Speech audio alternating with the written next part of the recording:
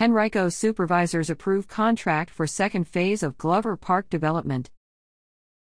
The second phase of Glen Allen's Glover Park will begin taking shape soon, following the award of a $30.3 million construction contract January 23 by the Henrico Board of Supervisors.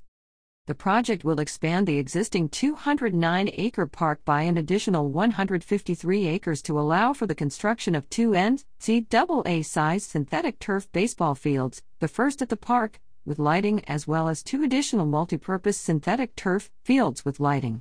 The existing park contains 4 multipurpose turf fields and 8 sand volleyball courts, as well as parking lots.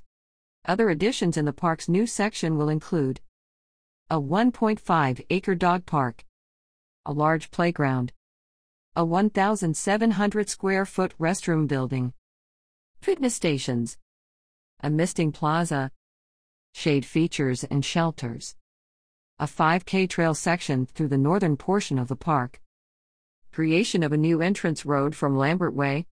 The winning bid for the second phase came from Southwood Building Systems Incorporated of Ashland and was more than $18.1 million more than county officials originally had budgeted for the project, according to Recreation and Parks Director John Zanino. The project is expected to begin in February and be completed sometime in July 2025, he said. The project also will include land clearing and grading work on about 73 acres of land, including a 17-acre spot on which the county intends to locate a 4-field baseball complex. Henrico supervisors voted in September 2022 to transfer a 22-acre tract of land at the site to the Henrico Sports and Entertainment Authority, a county agency that oversees the operation of Henrico's sports and entertainment sites and venues.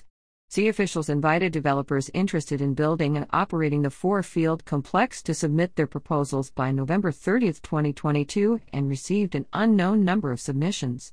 They selected a finalist at some point last year and are continuing to negotiate with that company, according to an official.